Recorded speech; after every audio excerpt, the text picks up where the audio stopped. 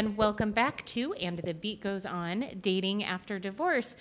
This is your host, Jackie Trammell, and your other host, Dionne McDonald. Hello. Hello, how Cheers. are you? Cheers. I'm doing well, thank you. We are here again at my place of employment, Fat Cork. Yes. I have to say that very carefully because I've had so many people be like, wait, you work at Fat Cock? No, I do not. I work at Fat Cork Champagne Company, and that's where we are tonight, enjoying some delicious bubbles. Please thank the powers that be at Fat Cork for allowing us yet again to come and use their space and their bubbles, and this is just great. This is great. And I'm like back in the big city for the second time, and parking was less stressful, so I feel like I'm becoming a pro. Okay, good. I was a little worried inviting you a second time over here. I was like, oh, this didn't go well well I did for it her the last first time. time. It didn't go badly. Oh, no. It only took me 2 tries to find my car. Okay. So it was fine. All It was right. fine. It was fine. Fine. It was fine. It was fine. What did we call that last time? What? Reassigning, reassessing. Oh, yes. Okay, we talked about, that's right, how you tend to reassess situations. Reappraisal, because you are such an overly optimistic person, and you don't want to delve into those negative feelings, so everything becomes fine. So tonight's parking was just fine for you. It was fine. Actually, tonight's parking was great. I'm right out front. This is perfect. Well, thanks for dinner also. Oh, you're welcome. I'm so excited about tonight, but I'm just gonna let you do your thing because I know you have stuff to talk about. I know. We have one thing that I thought was really fascinating that I wanted to share. I think it will surprise you, unless you've already. No, it's not. It's not another country. We're still 76 countries, which I think is awesome. Yes, thank you for not quizzing me on another country. Well, I can't because there isn't one yet. Okay. It hasn't appeared yet. Okay. But, I get my little news and tidbits that come to me throughout the days in between, and I thought it was interesting. Yes. This blew my mind. Okay. So Wallet Hub published a list. I don't even know what that is. It's like Is that it? Is it common that I should know about? It's a website. Wallet Hub is like a money and lifestyle kind of how to manage your money sort of thing. Oh, that's why I don't know it. Right. I'm just kidding. I don't have any money to manage, so I'm not really on there all the time. It'd be a really great idea to have. Right.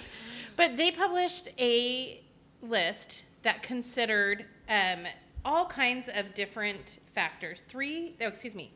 36 key indicators of dating friendliness, and evaluated out of 186 cities in the country of America, the United States of America. I can't talk today, which is hard when you're doing a podcast. The country of America. Here in America. So 186 American cities evaluated and came up with, ranked them in order of best for dating to worst for dating. Oh, I'm going to guess we're near the bottom. That is a terrible guess. Seattle is the #1 best city for dating according to Wallet Hub, which blows my mind. That not only shocks me, but it shocks our guest as well, because I looked over and saw his eyes, and we were both surprised. Because people who aren't from here always talk about the Seattle freeze, right? And I don't believe that necessarily, but I do feel like it's kind of hard to meet people organically. Well, so what they look at is it considers the cost of living, which again I found interesting because I think our cost of living is so high that it makes dating somewhat prohibitive because dating can be expensive, right? You go for walks. They talk about like the average meal for 2 people throughout the country is about $91 for 2 people to go out to eat. With drinks? With drinks? I mean, that's what they're saying, the average throughout the country, right? So Seattle having a much higher cost of living than a lot of other cities on the list, I found that alone to be surprising. Right. But, so I'm going to go from bottom to top. I'm just going to do 10 of each. Oh, okay, good. So in the worst cities, I'm not reading 186 cities. And then 3 hours There's later, our podcast. Here we are at sorry, guest, you never got a chance to say anything. Okay, go on. Warwick, Rhode Island is considered the worst city in America for dating. Oh my gosh. So listeners out there in Warwick, I want to hear from you. What's up with that? And then Glendale, California.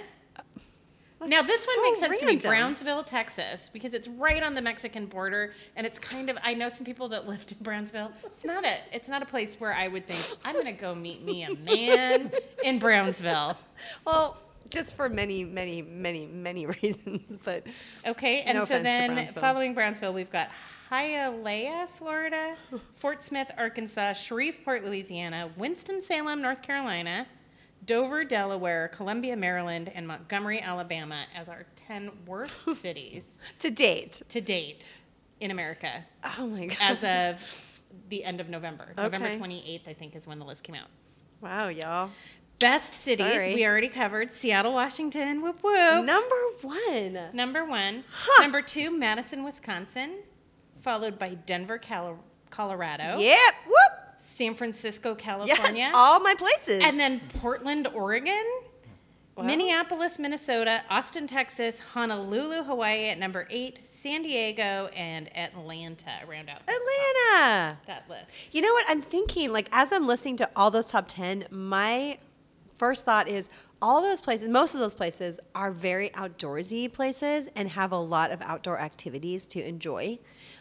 So maybe, it expands the options as far as dating goes, because it doesn't say meeting people, right? It says dating. For dating. Okay, so it's not like the best places to meet people, which is what I thought at first. And the article I read wasn't really in depth, so it didn't tell me. It said there were 36 key indicators. Okay. I don't know what they all are, but I'm gathering it had to do with like lifestyle and the availability of single people and like the amount of single people. Right. Interesting. So I thought it was interesting. Tell me that website again, because I think I'd like to look up that article. WalletHub.com. Didn't that sound like I was doing an ad for them? Yes. WalletHub.com. Okay. Well, thanks, WalletHub. Thank you for making me feel really good about the city in which I chose to live. As a single person. It was really surprising because we always hear about how hard it is to date in Seattle. It's hard to meet people. I think that's a different thing than maybe hard. Like when I think of dating, I'm like, okay, there are so many options of things to do here all year round. So maybe that's what that means. But no, I'm going to read the article. So thank you, Jackie. Well, you're welcome. I'm really just a conduit of bringing you closer to WalletHub.com. Hey, WalletHub, we're available for sponsorships if you're listening. Yes, please. We have bubbles. Our wallets could use more hub. Is that a thing? No. Oh, okay. Okay. So would you like to introduce our guest, Dionne? Okay, so first of all, before I do that, I'm just going to talk about the fact that this topic today that Jackie and I are exploring, we are both so excited about because we have literally been talking about this for months, about doing this topic on here. We needed the right guest. We needed the right guest. And here's the funny thing, and we'll talk about this later, but I have actually known our guest for a couple of years, but for some reason didn't occur to me, or I don't know, we'll talk about that too. But then when this all came together, it's like, oh my gosh, he's the perfect person. So we are calling him Chad today. Just today. Normally we do not, but today his name is Chad. And actually his son picked that out, which I think is super, super cute. And I love that. And Chad is here to talk with us today about the whole humongously complicated topic of ethical non-monogamy. What does it mean?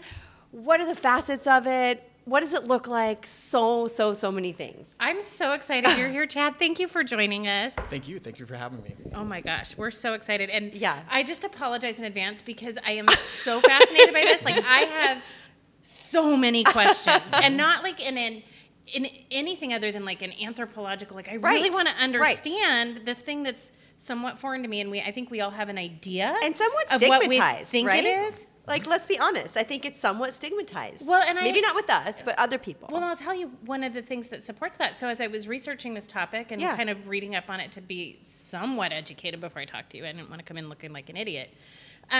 They talk about, a lot of articles I read talk about ethical non-monogamy as being sort of a sexual minority in this, not in the same vein as the LGBTQ plus community, but similarly to that. Does that resonate with you? Okay, hold on. But I do want to hear about that. Yes. Yeah. Okay.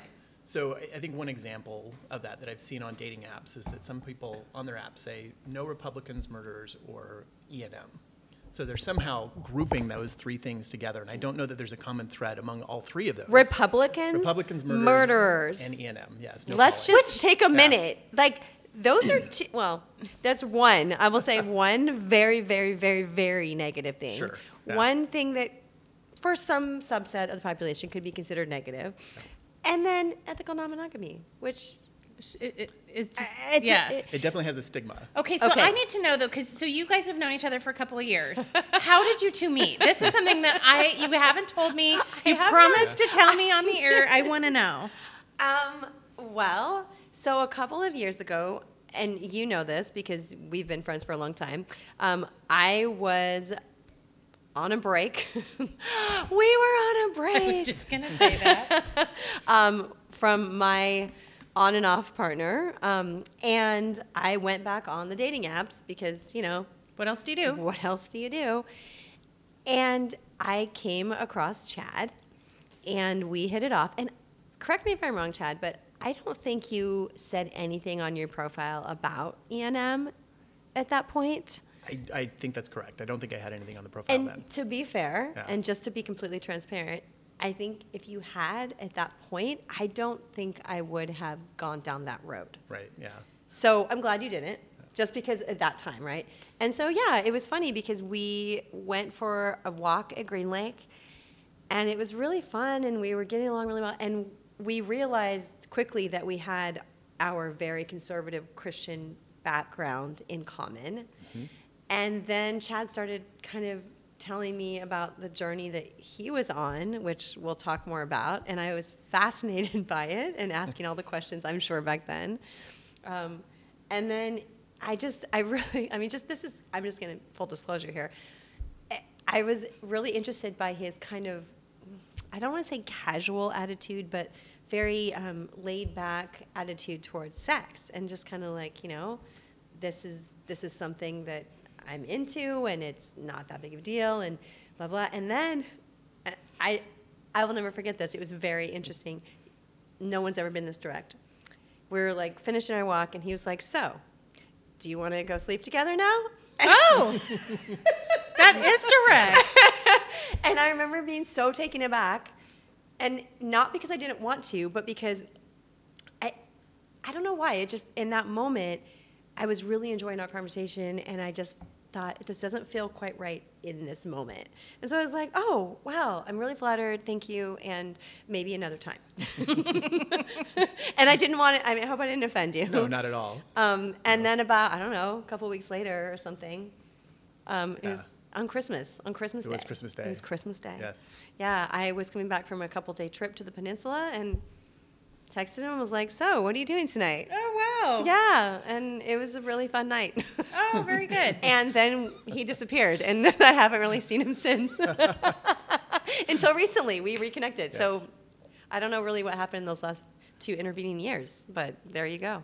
Well, part of the reason I think I disappeared, but I was actually going through a divorce at that time. Okay. Mm. And why I didn't have anything on my profile is I didn't necessarily know what I was doing either. Well, who does? Right. So at that point, that's sort of an explanation for that. And I was figuring things out in terms of what I wanted to do dating-wise then. I mean, totally. Everything's an evolution, right?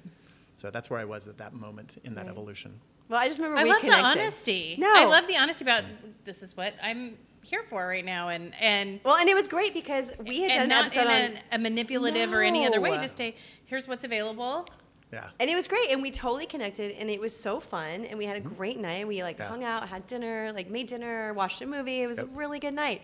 And then we're like, okay, let's hang out again sometime. And then it just kind of didn't happen. Yeah. And it was, but I didn't feel ghosted. I didn't feel like there was any animosity. I just felt like it was what it was. And if I see him again, great. And if I don't, and here we are. And then, and then I just saw him again the other day on the apps, and I was like, well, I don't know if this is weird to swipe again, but if he doesn't want to swipe, that's fine. And then we match, so here we are. We're just chatting again. Awesome. Okay, so I have some questions, and I'm going to go I want to go to address Dionne's first question, because I did look this up, but I want to hear from you. What exactly is ethical non-monogamy? Oh, man. I mean, in terms of a definition, there's so many different ways to do it, but I think at its core, what it means is that you are honest about seeing more than one person at a time. Okay. I'm sorry, can I back up just a teeny bit before we go? Because I did want to find out kind of how he... That was my next question, was getting into it, but I want to understand what it is first. Okay, no, that makes sense. Get into your background and how journey. we came to, your journey. Because it's an umbrella term, right? It is an umbrella term. And I mean, it could encompass so many different things. And it does. It encompasses like just about anything you can think of in many ways. Like polyamory and... Right. Swinging and open marriages. And yes. Right. Okay. Yeah. And there's other terms too, like consensual non-monogamy. That's another one. Is that different? Because I feel like what I researched, they were using them somewhat interchangeably. They often use them interchangeably. Okay. There's also critical non-monogamy. Oh, critical. Yes. That sounds negative. So, did not learn about that. So that one is I think more it of sounds important. It's important. Non-monogamy. Okay.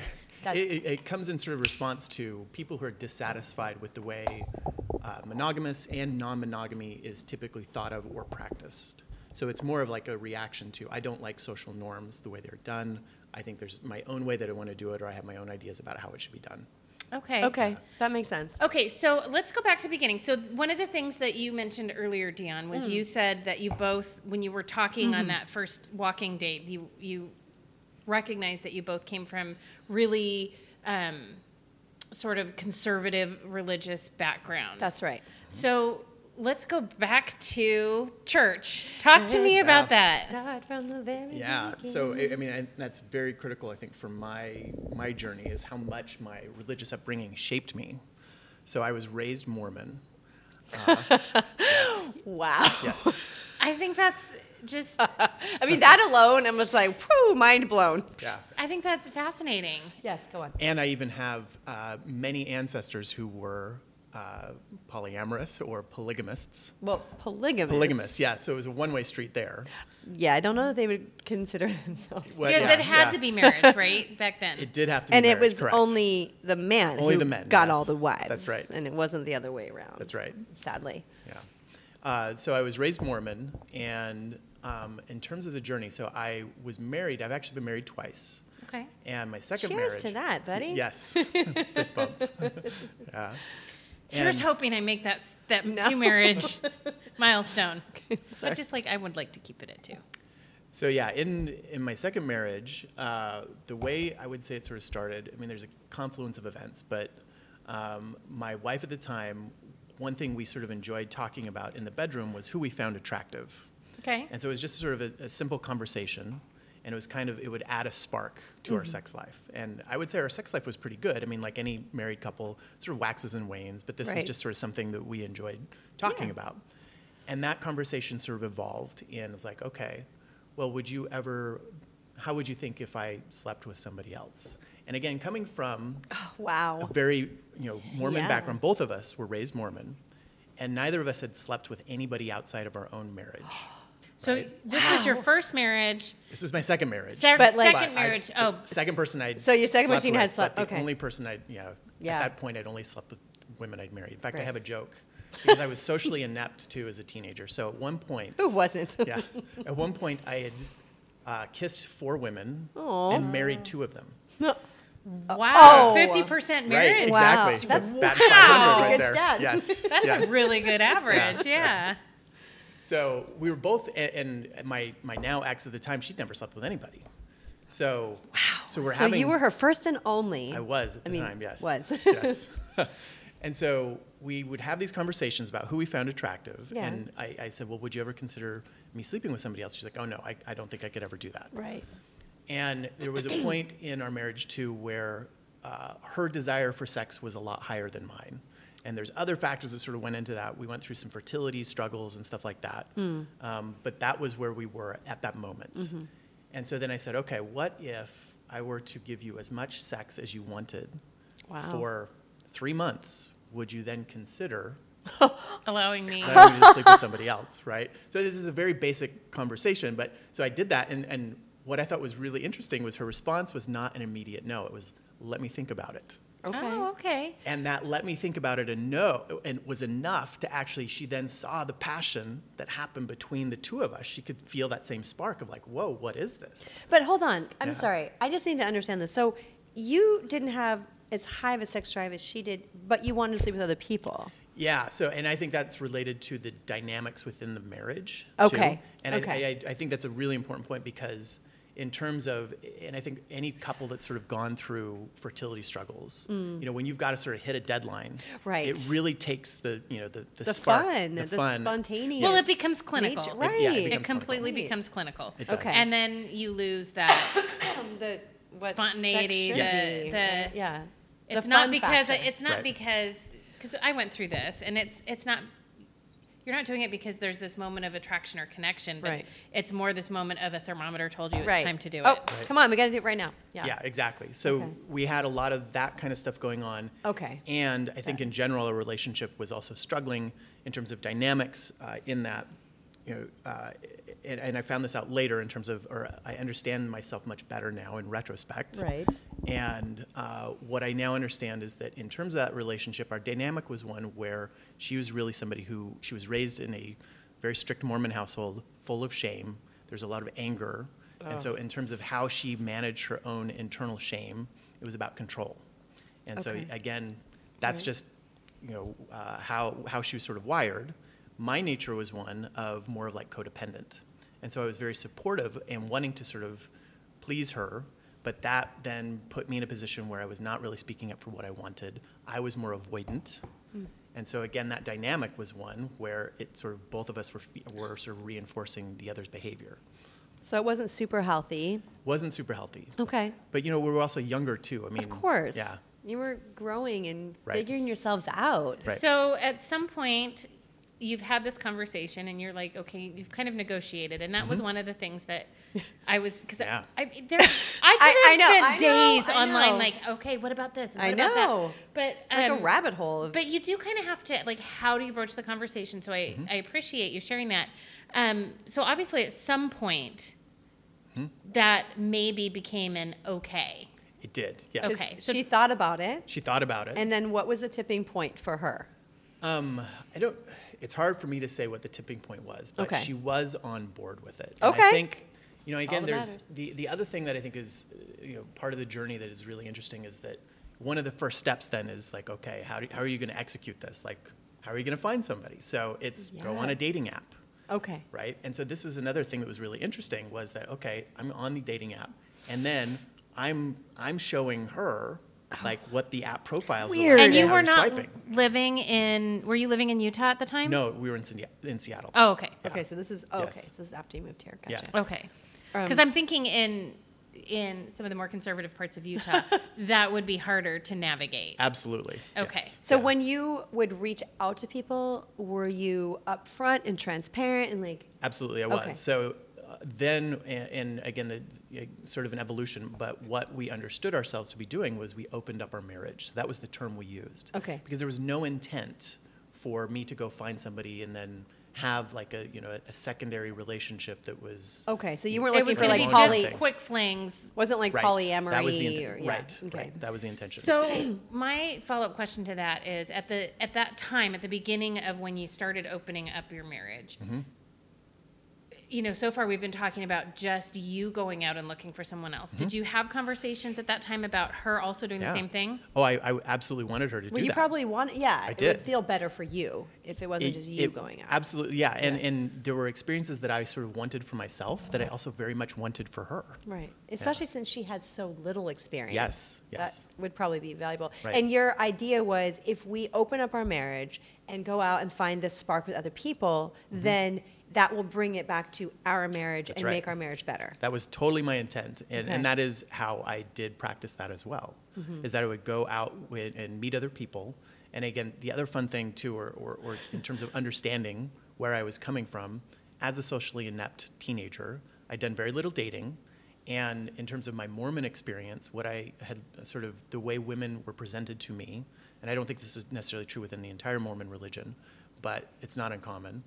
Women, I saw them as either a potential eternal companion or a potential temptation. And there's very little in between. Right? Yeah. And so you had your eternal companion. And so can we just, to clarify for the listeners, because you shared this with me when I first got here and we were chatting, you weren't just a practicing Mormon. You were on the path toward Mormon leadership, yes? It was, but at that time, when we actually practiced or opened up our relationship, I was not in a leadership role within the Mormon church. Okay. And so had you sort of moved on from that path at that point? Sort of. When we opened things up, we were still active Mormons. Oh, you were? Yes, we were. Wow.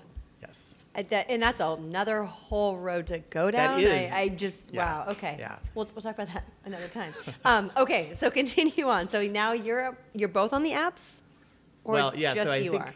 so I was on the apps first, and then part of the experience was then showing her people that I matched with on the apps and the conversations. Wow. Because it was similar to those early conversations that you were Exactly, saying where you were like, oh, I find this person attractive, I find that person attractive. Yeah. Was there ever any point in that early sort of opening where the idea was to introduce someone else into your relationship physically? So like to invite a third in. Like a third? Okay. Well, so as things may happen, the first person that I ended up meeting, she was actually just north of here. I met her. We had an immediate connection. And because of sort of my transparency, I was sharing everything with my now ex-wife.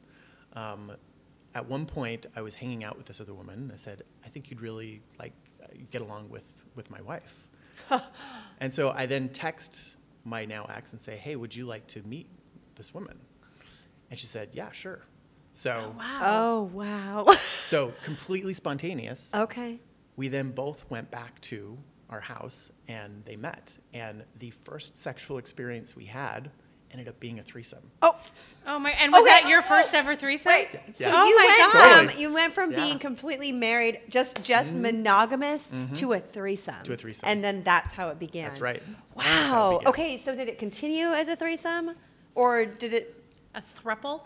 No, that's not. Yeah. That's different. That's like an actual. So no, it did not, and there was no intention. For that in the first place, and especially with this woman too. Like she knew this was a temporary thing. She was sort of in a transient place. So again, everybody was on the same page. It was totally clear. But in terms of new experiences for me and my then wife, totally new, mind-blowing kind of a thing. And did that? I'm imagining that there was like some lasting effect from that just between the two of you and your wife, like that the spark and the excitement from that I would imagine carried over for a while. Oh, absolutely. So there's a thing within the E&M world called reclamation sex, which is like if one partner goes out and sleeps with somebody else, they come back and then there's sort of like this reclamation. They get to reclaim. Exactly. Yeah. Okay, so there was that. Mm-hmm. Were there any negative repercussions from that? Yeah, there were absolutely, because this is totally a learning curve too. Right. So I go from having very little dating experience to them being a 40-something-year-old on a dating app as a married man. And I'm learning the dating apps in that context. Yeah. Totally. Like I didn't know what I was doing. And so yes, there were, and I would say through the entire experience there were absolutely missteps, there were things learning, there were mistakes, all of that kind of thing. I mean, one thing, if you are going to go down this road in any way, shape, or form, assume you're going to make mistakes because you don't know what you're doing. Right. Especially if you're in a couple, I would imagine. Yeah. And you're trying to navigate that for yourself and also for your partner. Well, and that's one of the questions that I have on a more general sense. And, I'm not asking you to speak for the entire E&M community, but you have more understanding of it than I do. So one of the things that I was curious about is, do most people enter that world coming from a monogamous relationship and opening it up like yours did? Or do you walk into it going, okay, I'm a person who likes to have lots of partners. I'm willing to get married as long as I can continue to have lots of partners. Does that make sense? I think it does. I mean, I can really only speak to my own experience. Right. I mean, but I think most people, and again, this probably is reflective of my age more than anything, everybody has a relationship history, right? Mm-hmm. So whatever history they have, they're sort of bringing that to E&M. And that can be a reason why they choose E&M, is because of things they didn't like about monogamous relationships or things they experience in their relationships that they would like to be different. So people come to either E&M from a monogamous relationship, or they will enter into a committed relationship already being a part of the E&M community. All of the above. Okay. Or they come in from a solo poly standpoint, where they don't really want to have a primary partner. They just want to come in and have relationships with all different people, right? Absolutely. So there's that too. Yes, which is the sort of term that I would apply to myself at this point. Okay. Solo poly. Solo poly. Interesting. Okay, so can we go back now to your marriage? So things are going presumably well. Yes and no, yes. What is the breaking point? I mean, because you're not married now, so walk us through that. There's a lot there. Trying to sort of simplify that.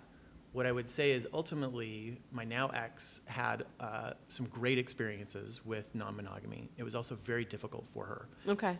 And she didn't want to stay in an open relationship. And so we closed things down and we went back to sort of monogamy. But the thing that was, I think, compelling to me as well as sort of confusing was our relationship got to a point where it was better than it ever had been by being open. Where I experienced what I felt and what she felt as the closest thing to partnership we'd ever had. Wow. Yeah. And the way I understand that now is I sort of mentioned the dynamic that we'd had in terms of, she had a lot of shame. She was very controlling in terms of, needing things to be a certain way.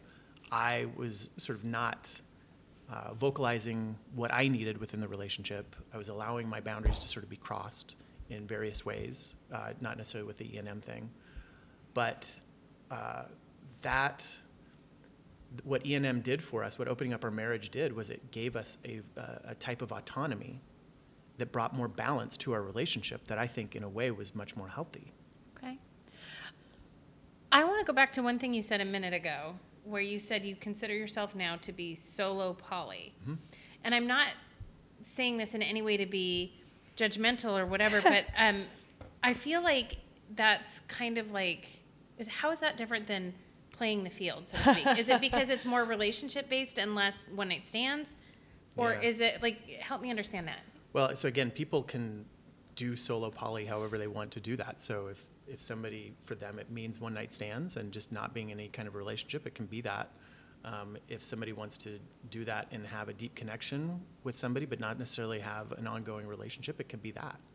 There's really not a right or a wrong way to do it. And I feel like you and I talked a little bit about this outside the podcast, and from what I understand, it sounds like you are open to, at some point, having a monogamous relationship if it's the right person. Right, yes. But in the meantime, you're not closing the doors to seeing what's out there. That's right. And the reason I say that is that the thing that I experienced within my open relationship was the closest thing to partnership that I'd ever had known, right?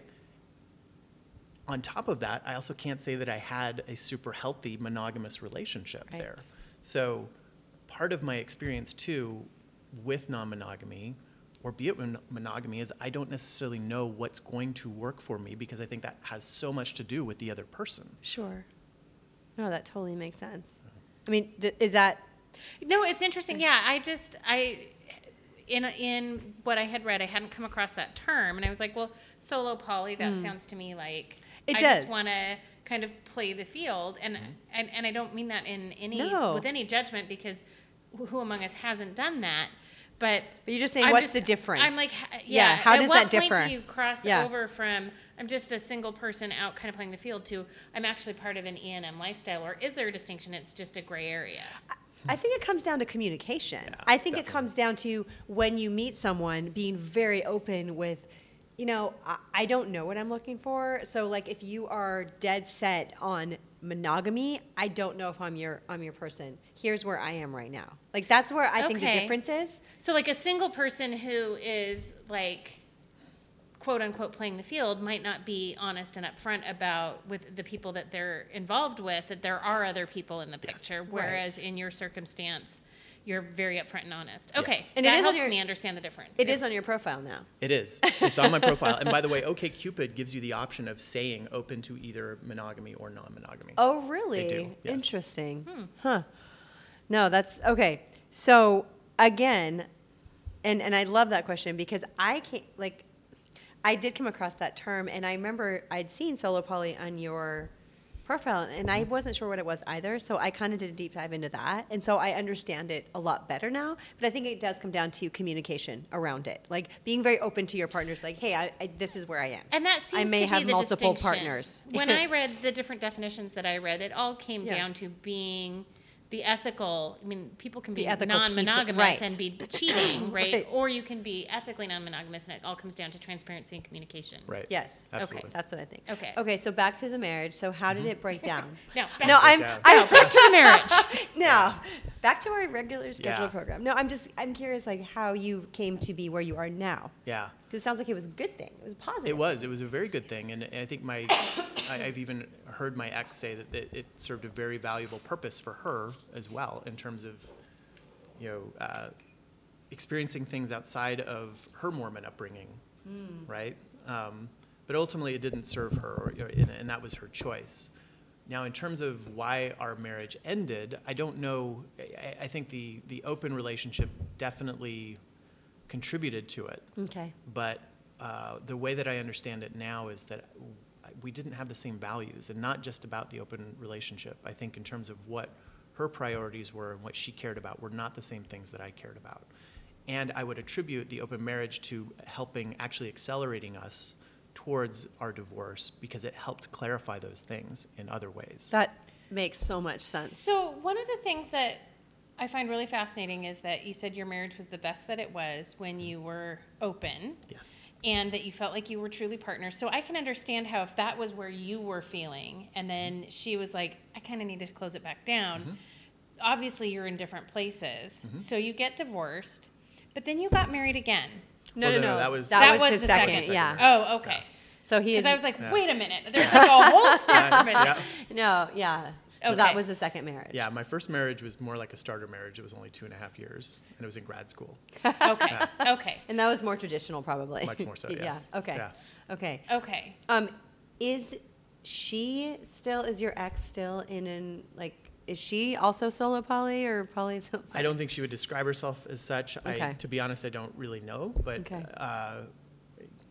she could be, for all I know. But Godspeed. Yes. It's one of the things that I found really fascinating in all of this was they said that one of the articles I read said 4 to 5% of people sort of dating age in America identify as being ENM. But then they say 4 to 5? 4 to 5, but then they said up to 20% have been at some point. So maybe it's 4 to 5 sort of actively right now, but other people have kind of come and gone off of that scale. Does that resonate with you? Because I was trying to figure out, like, when I used to do dating apps, I would see it more frequently than I expected.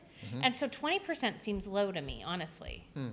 Well, and I actually read an article. There was a survey done in 2020, and what they're finding is that younger people are more open to open relationships, more open to the idea of non-monogamy.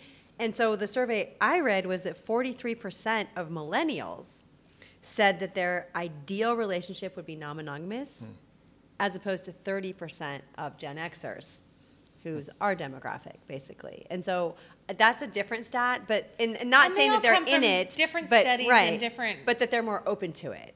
So I just think it's really interesting because I would have guessed that number was higher than 20%, just based on what I've seen. Although when I think about people I know within like my sphere, I wouldn't say that there are 20% of them, but also that's not my lifestyle. And I think I feel like you spend time, I don't know, people who are similar. Have you known or been involved with someone? I've never been involved with someone, but I did. A gal I used to work with, and her husband had a very open, I think I would describe it, not knowing very well the technical terms, but I would describe it as polyamorous relationship, because they were each other's primary relationship, but they both had external relationships. So he had multiple girlfriends. She had at least one boyfriend. And they all knew each other, and they were all sort of part of this same community. And that's typically considered polyamory. Am I Yeah, right? there's a specific term for that called kitchen table poly. Oh, I love that. I saw that, and I did not know what that meant. that. Like, tell me more. So yeah, kitchen poly, basically the idea is that you would all sit around the dinner table and talk with each other. And that's what they did. Yeah. They'd go on group dates. Okay. So that brings me to my biggest question. And I know that, like, Chad and I talked about this yesterday, and I really, really want to talk about this because, okay, I can totally see the appeal of solo poly. Like, I can totally see the appeal where I am right now in my life. Like, I don't really necessarily need a primary relationship, but I can see myself, like, having different relationships with different people as long as the feelings didn't get too strong. But what I can't wrap my head around, and maybe this is just me and my Cancerian, like, attributes, my highly sensitive, I don't know, but it's so hard for me to wrap my head around being in actual relationships, like caring, having feelings for different people, because A, exhausting as fuck. Yeah.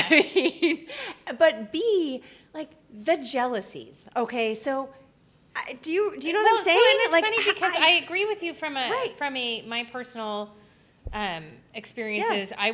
I would have a hard time with it. But also what I read an article that did the pros and cons, and you hit on two of the big cons, which are sort of not the demand, right? The demand emotionally yes, and it's exhausting. The emotional intensity of one relationship can sometimes be exhausting, and you add multiple relationships to that, and now you're multiplying that out.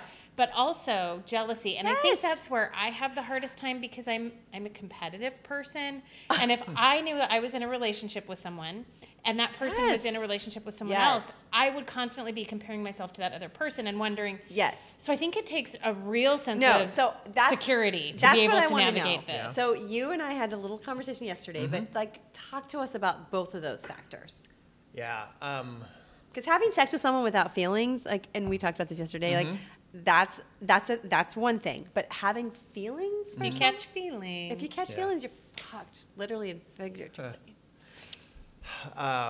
This is. I don't know where to start with this, but I guess I would take a step back and say, most people are approaching relationships from a standpoint of how can I get my needs met, and oftentimes, oftentimes. One of my favorite lines is from a Father John Misty song called Holy Shit, and it says, maybe love is just an economy based on resource scarcity. Wait, what? Maybe love is just an economy based on resource scarcity. Yeah, like love is a commodity, in a sense. Right. Okay. And we're all looking to get the love. We want to be loved the way we want to be loved. Well, yeah. And we're looking for that in a relationship. And so oftentimes we're coming at that from a scarcity mentality, particularly, I think, in monogamy, in the sense that I only have one option where I can get these needs met. I need this from this person. It puts a lot of pressure on them. I mean, people have said this about that's one key difference between monogamy and non-monogamy is you have a lot more expectations of your partner for them to meet your needs. Right. And if you can't get them met with them, then how are you going to get those needs met? So that leads to frustration, failed expectations, failed right? expectations, right? Yes. You're putting a lot of pressure on your primary partner, your monogamous partner, right, to be everything you need them to be. In open relationships, you don't have that pressure. You can actually enjoy the person for what they have to offer, and you don't have to worry about not getting your need met from them, because if you really need that need to be met, you have other ways to potentially get that need met. Okay. So what about the jealousies? So jealousies, yes. Again, with that scarcity mentality versus an abundance mentality, and you sort of think about, okay, I know who I am, I know what I have to offer, I know the nature of my connection with this person. For example, with my now ex, she was seeing men that were very different than who I am in terms of what their values were. And again, I think this is also partly why we're no longer married.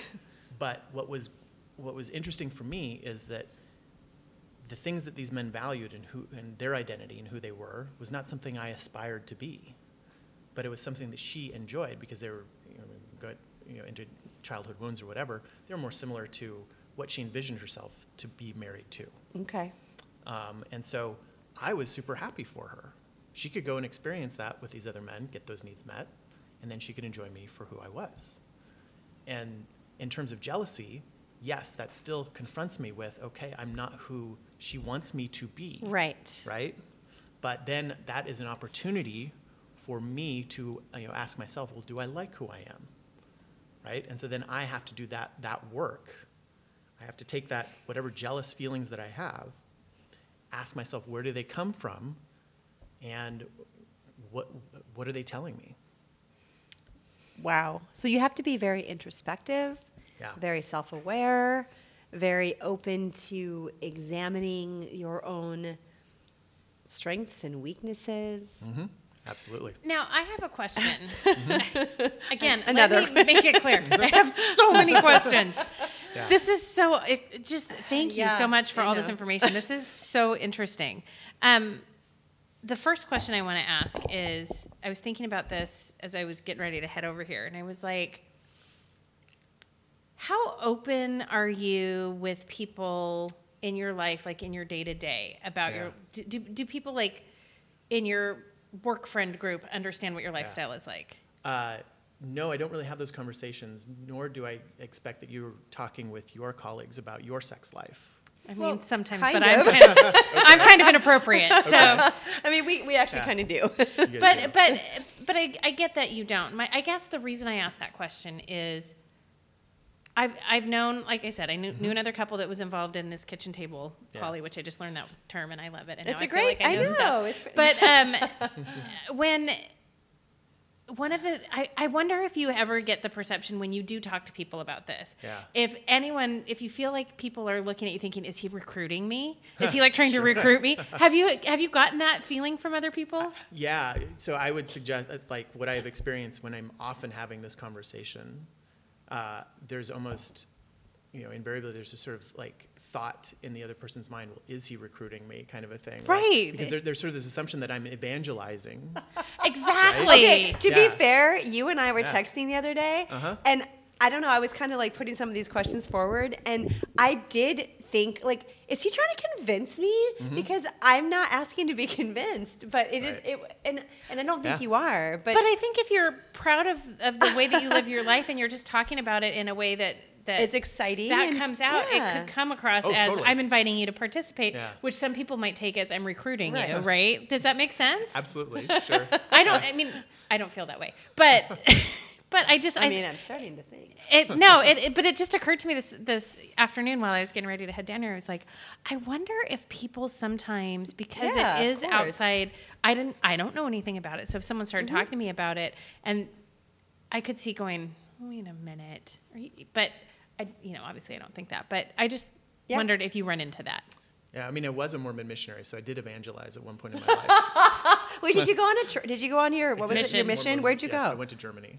Oh, of course you did. Which makes sense because you have a degree in that, right? I do. Okay. Yes. And have I told you how hot German is? Oh my God, I love hearing German. Oh my gosh, isn't that like a fish called Wanda? Doesn't she have him speak German, or is it Russian to her? I don't know. Oh, I think you're right. Doesn't she Is have it like German? a whole? Yeah, there's a whole German I thing. think like German that. Like she's like, speak hot. German to me, and I was like, really? You know what? Yes, because it's got this sense of authority and like, guttural oh my God, like I don't care what you're saying, just keep on saying it. I wouldn't say German is the language that would do that for me. No, it does for me. Like people talk about Spanish, French maybe? and Italian, and I'm like, No, sissy Spanish. languages, but in Spanish, no way. German, man. Okay, sorry, you digress. We digress. Yes. Okay. Do you have any? I do have another question. Yeah. As a single parent who dates within sort of the more monogamous construct, I know what my challenges are. You have kids. Yeah. Oh. Talk to me Great about that. question. Like, do you ever get close enough with people that you introduce them to your kids, and how do you handle that? Yeah, it's a great question. So again, I think there's been an evolution for me. And I think part of that evolution too includes how other people may sort of respond to knowing that I, am non-monogamous or have been. And in terms of my kids have met people that I have gone on dates with, and that I've had sort of romantic relationship with. What is also, I think, may be different for me is that my relationships also don't necessarily fit into any kind of box. And so these are people that I may have an ongoing romantic relationship or may not, because there's not really anything super defined about my connection with them other than we're friends and we have shared experiences together. So yes, my kids have met some of the women that I've dated. They've gone to like some of their parties and everything where it's more of a family-friendly kind of event. So yeah, but they don't know. They know that I've met them on dating apps. Okay. But they don't know that I don't think they would even know what non-monogamy is at this point. Do you think that as they get older, they might start to ask more questions, and how would you respond? I think the statistics you were reading about, the younger generations being more open to it, absolutely. I think that's definitely on the horizon. So do they meet, do they have, like, it doesn't feel like there's any right or, specific sort of cadence or whatever for that, but if you're dating multiple people at a time, are they meeting more than one person within a short period of time, or typically it's one every so often? It's one every so often, and I don't know that this is much different than if I were monogamous in a sense too, because I'm not really interested in introducing my kids to somebody at this point, right? Anyway, it's not super helpful, I think, to them. No, I agree. Right. I agree.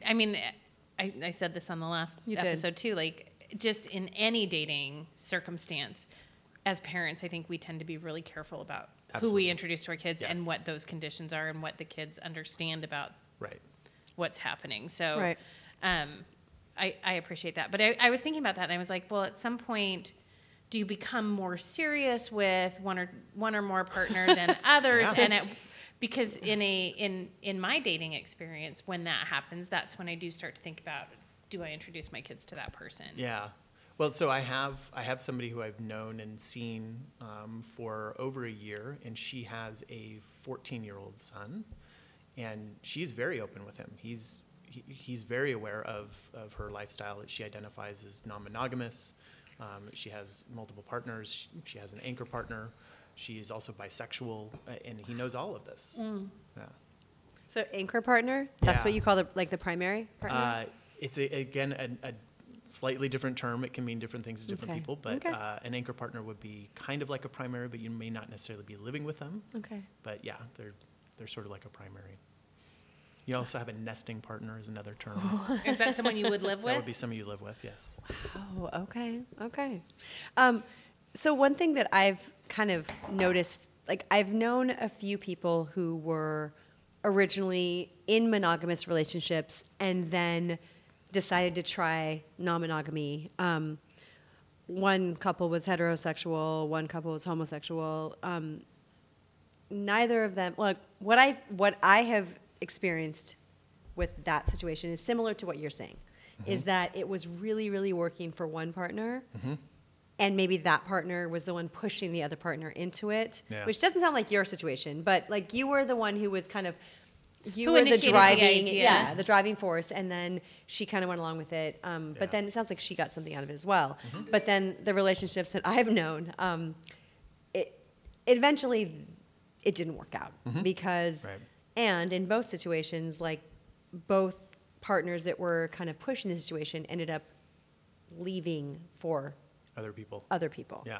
So I'm not asking for statistics, but like in general, what have you seen in the community as far as that situation? Like, can they quote work out? Can you be in a monogamous relationship and try out the non-monogamy and then stay within that relationship? That's one of my questions. Well, no, that's because the people that I've known, that has not worked for them. Yeah, some people say it's kind of like opening Pandora's box. Right. Right. So you see what's out there and. Yeah. I think all of the above does happen, right? I think, monogamy and non-monogamy, it's no different in the sense in that each person is usually on their own growth path, right? And one way that I see non-monogamy is that it is a different growth path, and how any one person responds to that or chooses to engage with it is going to potentially be different. in terms of, what do you want to define as a successful relationship too? I mean, look at the statistics on monogamy. Monogamous relationships are not lasting terribly 50%, I believe it is, divorce rate, yeah. And there's a certain duration too. I mean, what do you want to call a successful monogamous relationship? How long does it need to be? Well, and to that point, when you say what is a successful relationship, does simply duration make it successful? Absolutely not. Right? Exactly. I would because say people no. stay together when they're miserable all the time. And then, and then maybe someone is cheating, which is unethical, non-monogamy. And right? the whole till death do us part thing isn't, I don't know. Like, I think we were all raised with that fairy tale. Yeah. Like, you're going to find that one person that's going to complete you forever and ever, ever. And that's not real. Well, and maybe it's not realistic anymore. Maybe that's the thing that makes this such an individual thing is if each person goes into whatever their relationship is or are and says what constitutes success for me and pursues that, then there's, I don't think there's a universal definition of success to your point. Right. And so I just, maybe that's what it is. If we all go, okay, what do I need to feel successful within a relationship and then work toward that, whatever that is. Right. I was just curious if you've known any monogamous couples who then went the non-monogamous route and then stayed together as primary partners and were happy in that situation. I'm sure there are. I don't know if I know any. And to your question, too, the other factor that I would say, again, was revealed by the differences in generations and how open they are. I think all of this is everybody's sort of evolving, right? In the sense that non-monogamous relationships are far more prevalent now than they used to be. And there's definitely going to be a sort of growth curve in that. Right. Because I think non-monogamy in some ways is often a reaction to monogamy not working for people. Right. So we're unlearning this sort of cultural norms, and this is one way in which we're doing that. And we had talked, you asked me this really interesting question. He asked me, do you think that non-monogamy is that we're swinging to the other side of the pendulum, or do you think it's just evolution? Yeah. And I do 100% believe in this idea of a pendulum, right? When something's been so far on one side for so long, it has to swing so far to the other side so they can come to the middle. I think I don't think that non-monogamy is a new thing. I think that people are recognizing it more. I think that they're coming to terms with it. I think that they are being more open about it. Do I think it's going to be the new norm? No. I think there are still people who will want to stay in monogamous relationships, but I do think that there will be more room for alternate styles of relationships. Yeah. I agree with you on that. So in that way, I don't think it's necessarily an evolution. I think it's just more like, hey, let's find what works for us. Just like you were saying, like ask what is the definition of success in this relationship, and be more open about it. Well, and I think that's the thing. I mean, when you look at anything in our society right now, we're more open about so many things, and mental health being one of them. Yes. We talk about that now in a way that we never did. We've shown a light on it by just taking it out of the dark corner and just saying, this is actually a thing. And there's, I don't think we judge anyone unfairly who has a mental health disorder. And I think this is something that similarly, like if we stop stigmatizing it, if we stop hiding it in the corner and just let it be whatever it is, I think that makes sense. And if we put a face to it, because I feel like until I had the experience with someone that I knew who was non-monogamous and I got involved in that, I thought, oh no, nobody that I know is doing this, right? Like that's like, it was almost like there was this fringe element out there that are involved in this, but like no one I know. And then turns out it was someone I knew. I think that is eye-opening when you find out that someone in your circle, that's how, that's their lifestyle. I think you go, oh, who knew? Well, because you don't assume that it's not something that you just assume about anyone. And it's similar to like when, if someone has very strong, say, religious ideas about like, well, homosexuality is wrong, right? But then they actually find out, oh, well, my daughter is gay, or my nephew, or, someone that they love, like, oh, okay, now there's a face to this. So I have to reframe my ideas. I have to reframe how I'm thinking about this thing that was just this kind of vague idea, and now there's a person attached to it. I also think because of just this conversation and the preparation that you and I did coming into it, and that you have, firsthand knowledge of it, Chad, I think that it's interesting because until I took a dive into it, and my dive was shallow, I'm skimming the surface here, but we make assumptions based on the little nuggets that we hear, but we don't pursue any sort of actual knowledge about it until we have a conversation like this, or we have a reason to pursue it. And I think it's really fascinating. Like anything in life, right? Like anything, you have to talk to someone and actually try to figure out, like, this is a point of view that is so foreign to me.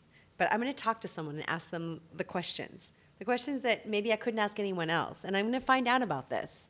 I mean, it's so important to do that. Well, and I also think, I appreciate this conversation from this standpoint too. I think there is this idea that, oh my gosh, if I reveal that I don't know anything about this, then I seem like an insensitive person or a judgmental person or a whatever. Like, oh, because I am acknowledging that I don't know anything about this, that means I'm unwoke in a way or whatever, right? And so I've never thought that, but no, I can see where you're coming from. Yeah. Right? Just for all the reasons we've been talking about, because it isn't mainstream. And so I don't know. I think it might be. Yet. It might, well, that's the thing. Or if it is, people don't talk about it. And I think that's the point. Like, we act like it's this deep, dark secret because nobody's talking about it. But at the same time, if you don't feel safe to ask questions, like you and I are in a great situation with you, Chad, where we can talk about this. Not everyone has that opportunity or feels comfortable talking openly and asking their stupid questions to someone who has more information than they do. And so I really value this conversation for that reason alone. For sure. I know. It's among the others. No, that's why, like, when we had that walk 2 years ago, it was so fascinating because the only people that I had known that had been in situations like that weren't necessarily, it didn't turn out positively. It wasn't a good thing. Although, how do you define positive? Who knows? Maybe it was. Maybe it didn't turn out positively. I don't know. But maybe those relationships wouldn't have worked out anyway. And that, to your point, right? Those things had to come out at some point, right? It did. I mean, it's been hugely educational for me. I mean, I think of relationships as growth machines. And there's, in some ways, there's no better growth machine. There's no better growth machine. Ethical non-monogamy, in the sense that you've got more balls to juggle. You've got other literally, things literally, yes, more balls to juggle. More balls to juggle. Yes. Yeah. That's awesome. I'm terrible at juggling. I'm so not a good juggler. I'm trying to imagine you in an ethical non-monogamous relationship. God, the stress. You need more reps. What? You need to get your reps in. That's right. That's clearly it's strictly a lack of exercise. My gosh. Oh my goodness. Well, this is. Do you have other questions? Has this been educational for you? I'm so grateful for this conversation, and you just letting us. Me in particular, be kind of a dork and just ask all these random questions because this has been fantastic. Fantastic. So, and again, like we kind of touched on this, but it sounds like you are here right now in this stage, and maybe you'll stay here, and maybe you won't. Yeah. Is that right? I mean, absolutely. It's fluid. It's evolving. Yes, and I think it may continue to evolve, for a while. And maybe I find a point where I don't want to evolve anymore. I mean, it depends on, I think, also who I interact with, right? Sure. My needs are also evolving. My ability to take care of my own needs is also evolving and changing. And what I want in a partner is going to change too.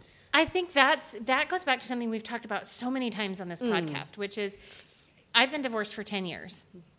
And just in that period of time, what I thought I wanted, what I thought I was looking for, has changed dramatically, slowly over the course of that period of time. Yeah. And so I would imagine it's no different for you on your journey. Absolutely. And so who knows where you end? Like, I wouldn't have seen the changes that I have made in my perceptions of what matters to me now. So I can say, I could imagine that the same is. Like, who knows? Definitely. I don't know where I'm going from here. You don't know where you're going from here. I have no fucking idea. But it's also really fun to not know, because you were relieved of the burden of what it needs to be. And you open yourself up to all the possibilities that are out there. No, that's so true.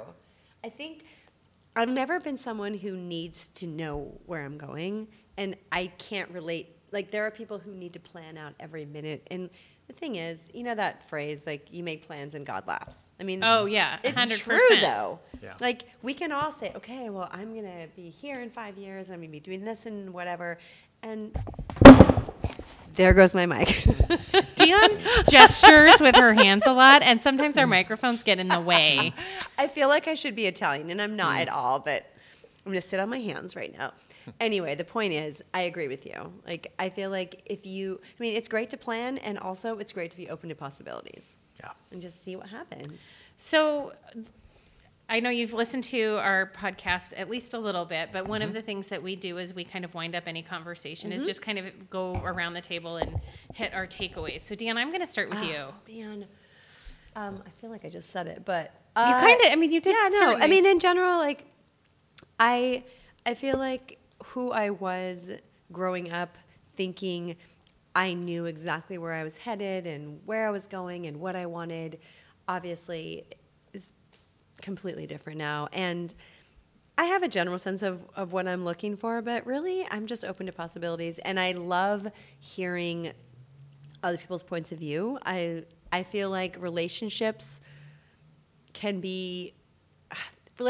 come in so many different forms. And I feel like it behooves us all to just be open and see what forms life presents to us and go with that. I gotcha. Okay. Takeaway for you, Chad? Well, I mean, I've been the one doing most of the talking. Let's see. In terms of, your questions, I mean, I enjoy talking about things. I mean, your questions about how open I am with other people, that's been an evolution for me in some ways, and who I've told in terms of family and stuff. And I think as this gets normalized, it makes it easier to be open about being open, for sure.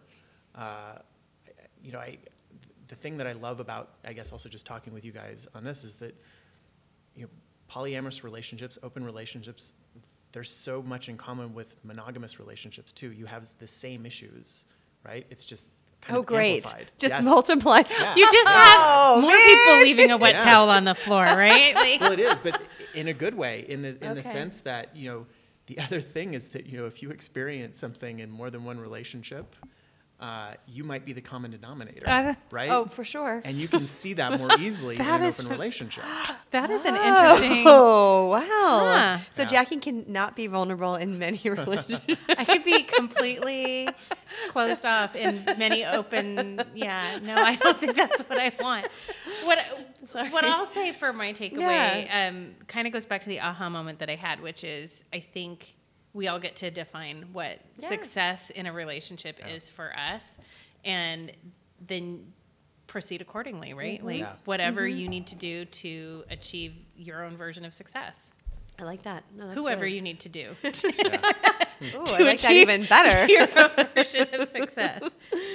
Oh my gosh, this has been so great. Thank you so much for coming out, Chad. Yeah, my pleasure. It's been a lot of fun. Like, really, really. Who knew 2 years ago that you were going to be a guest on the podcast? How long? It's been a year at least. I feel like we've been talking about having this topic. Yes. Because it was so important to us to find someone that we could talk with. And because fairly and openly. And do you remember, like, I had met that girl that I worked with? Yes. And she was involved in that. And so I was like, oh, she would be great. And so we started talking about that. And then she backed out because she just didn't feel comfortable. So then we're like, let's put that on the table and wait for the next right It's literally person. been like the minute we find someone who's going to be a great guest. So it just, we can't thank you enough. Good. This has been a really, really fun and educational for you? and enlightening conversation. And just what I love about it is that it does shine a light on things that hopefully, as people listen to this, maybe it removes some stigma, or, for anyone who's considering or feeling drawn to a E&M lifestyle, that maybe it removes an element of shame or fear around that. Yes, and that, I love that. hopefully that's helpful to someone. I hope so too. Yeah. Wow. Well, awesome. Thank you, Chad. It was a pleasure having you. Yes, my pleasure too. And hey, Jackie. Beatheads. Did you Here we know? go. I know. I'm sorry. I have to. No, it's okay. Go. So first of all, we are like 20 downloads away from 20,000. Shut at the front door. I know. Isn't that amazing? I'm so excited. We might have hit it while we've been here. I don't even know. But, you know, as always, if you could do just a little favor for your two favorite podcast hosts, and that's Dionne and me in case you were thinking of anybody else. If you could just like, share, rate, review, all those things really do make a big difference. Tell your friends about us. Share it on your Facebook page or your Instagram or whatever. By the way, who's your friend Michelle that keeps sharing? I'm very... Michelle. Yeah, Michelle Taylor. So cute. She shares our episodes, and I love that. So thanks, Michelle. I don't know you, but I love you. Oh, she loves you too. She loves everybody. Michelle's the sweetest.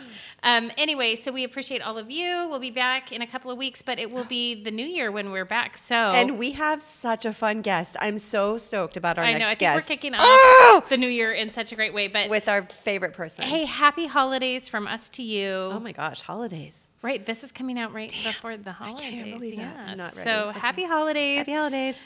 Hope you get to spend time with your loved ones in whatever way you celebrate, and we will see you in the new year. Get out. All right, guys. Bye. All right, happy new year.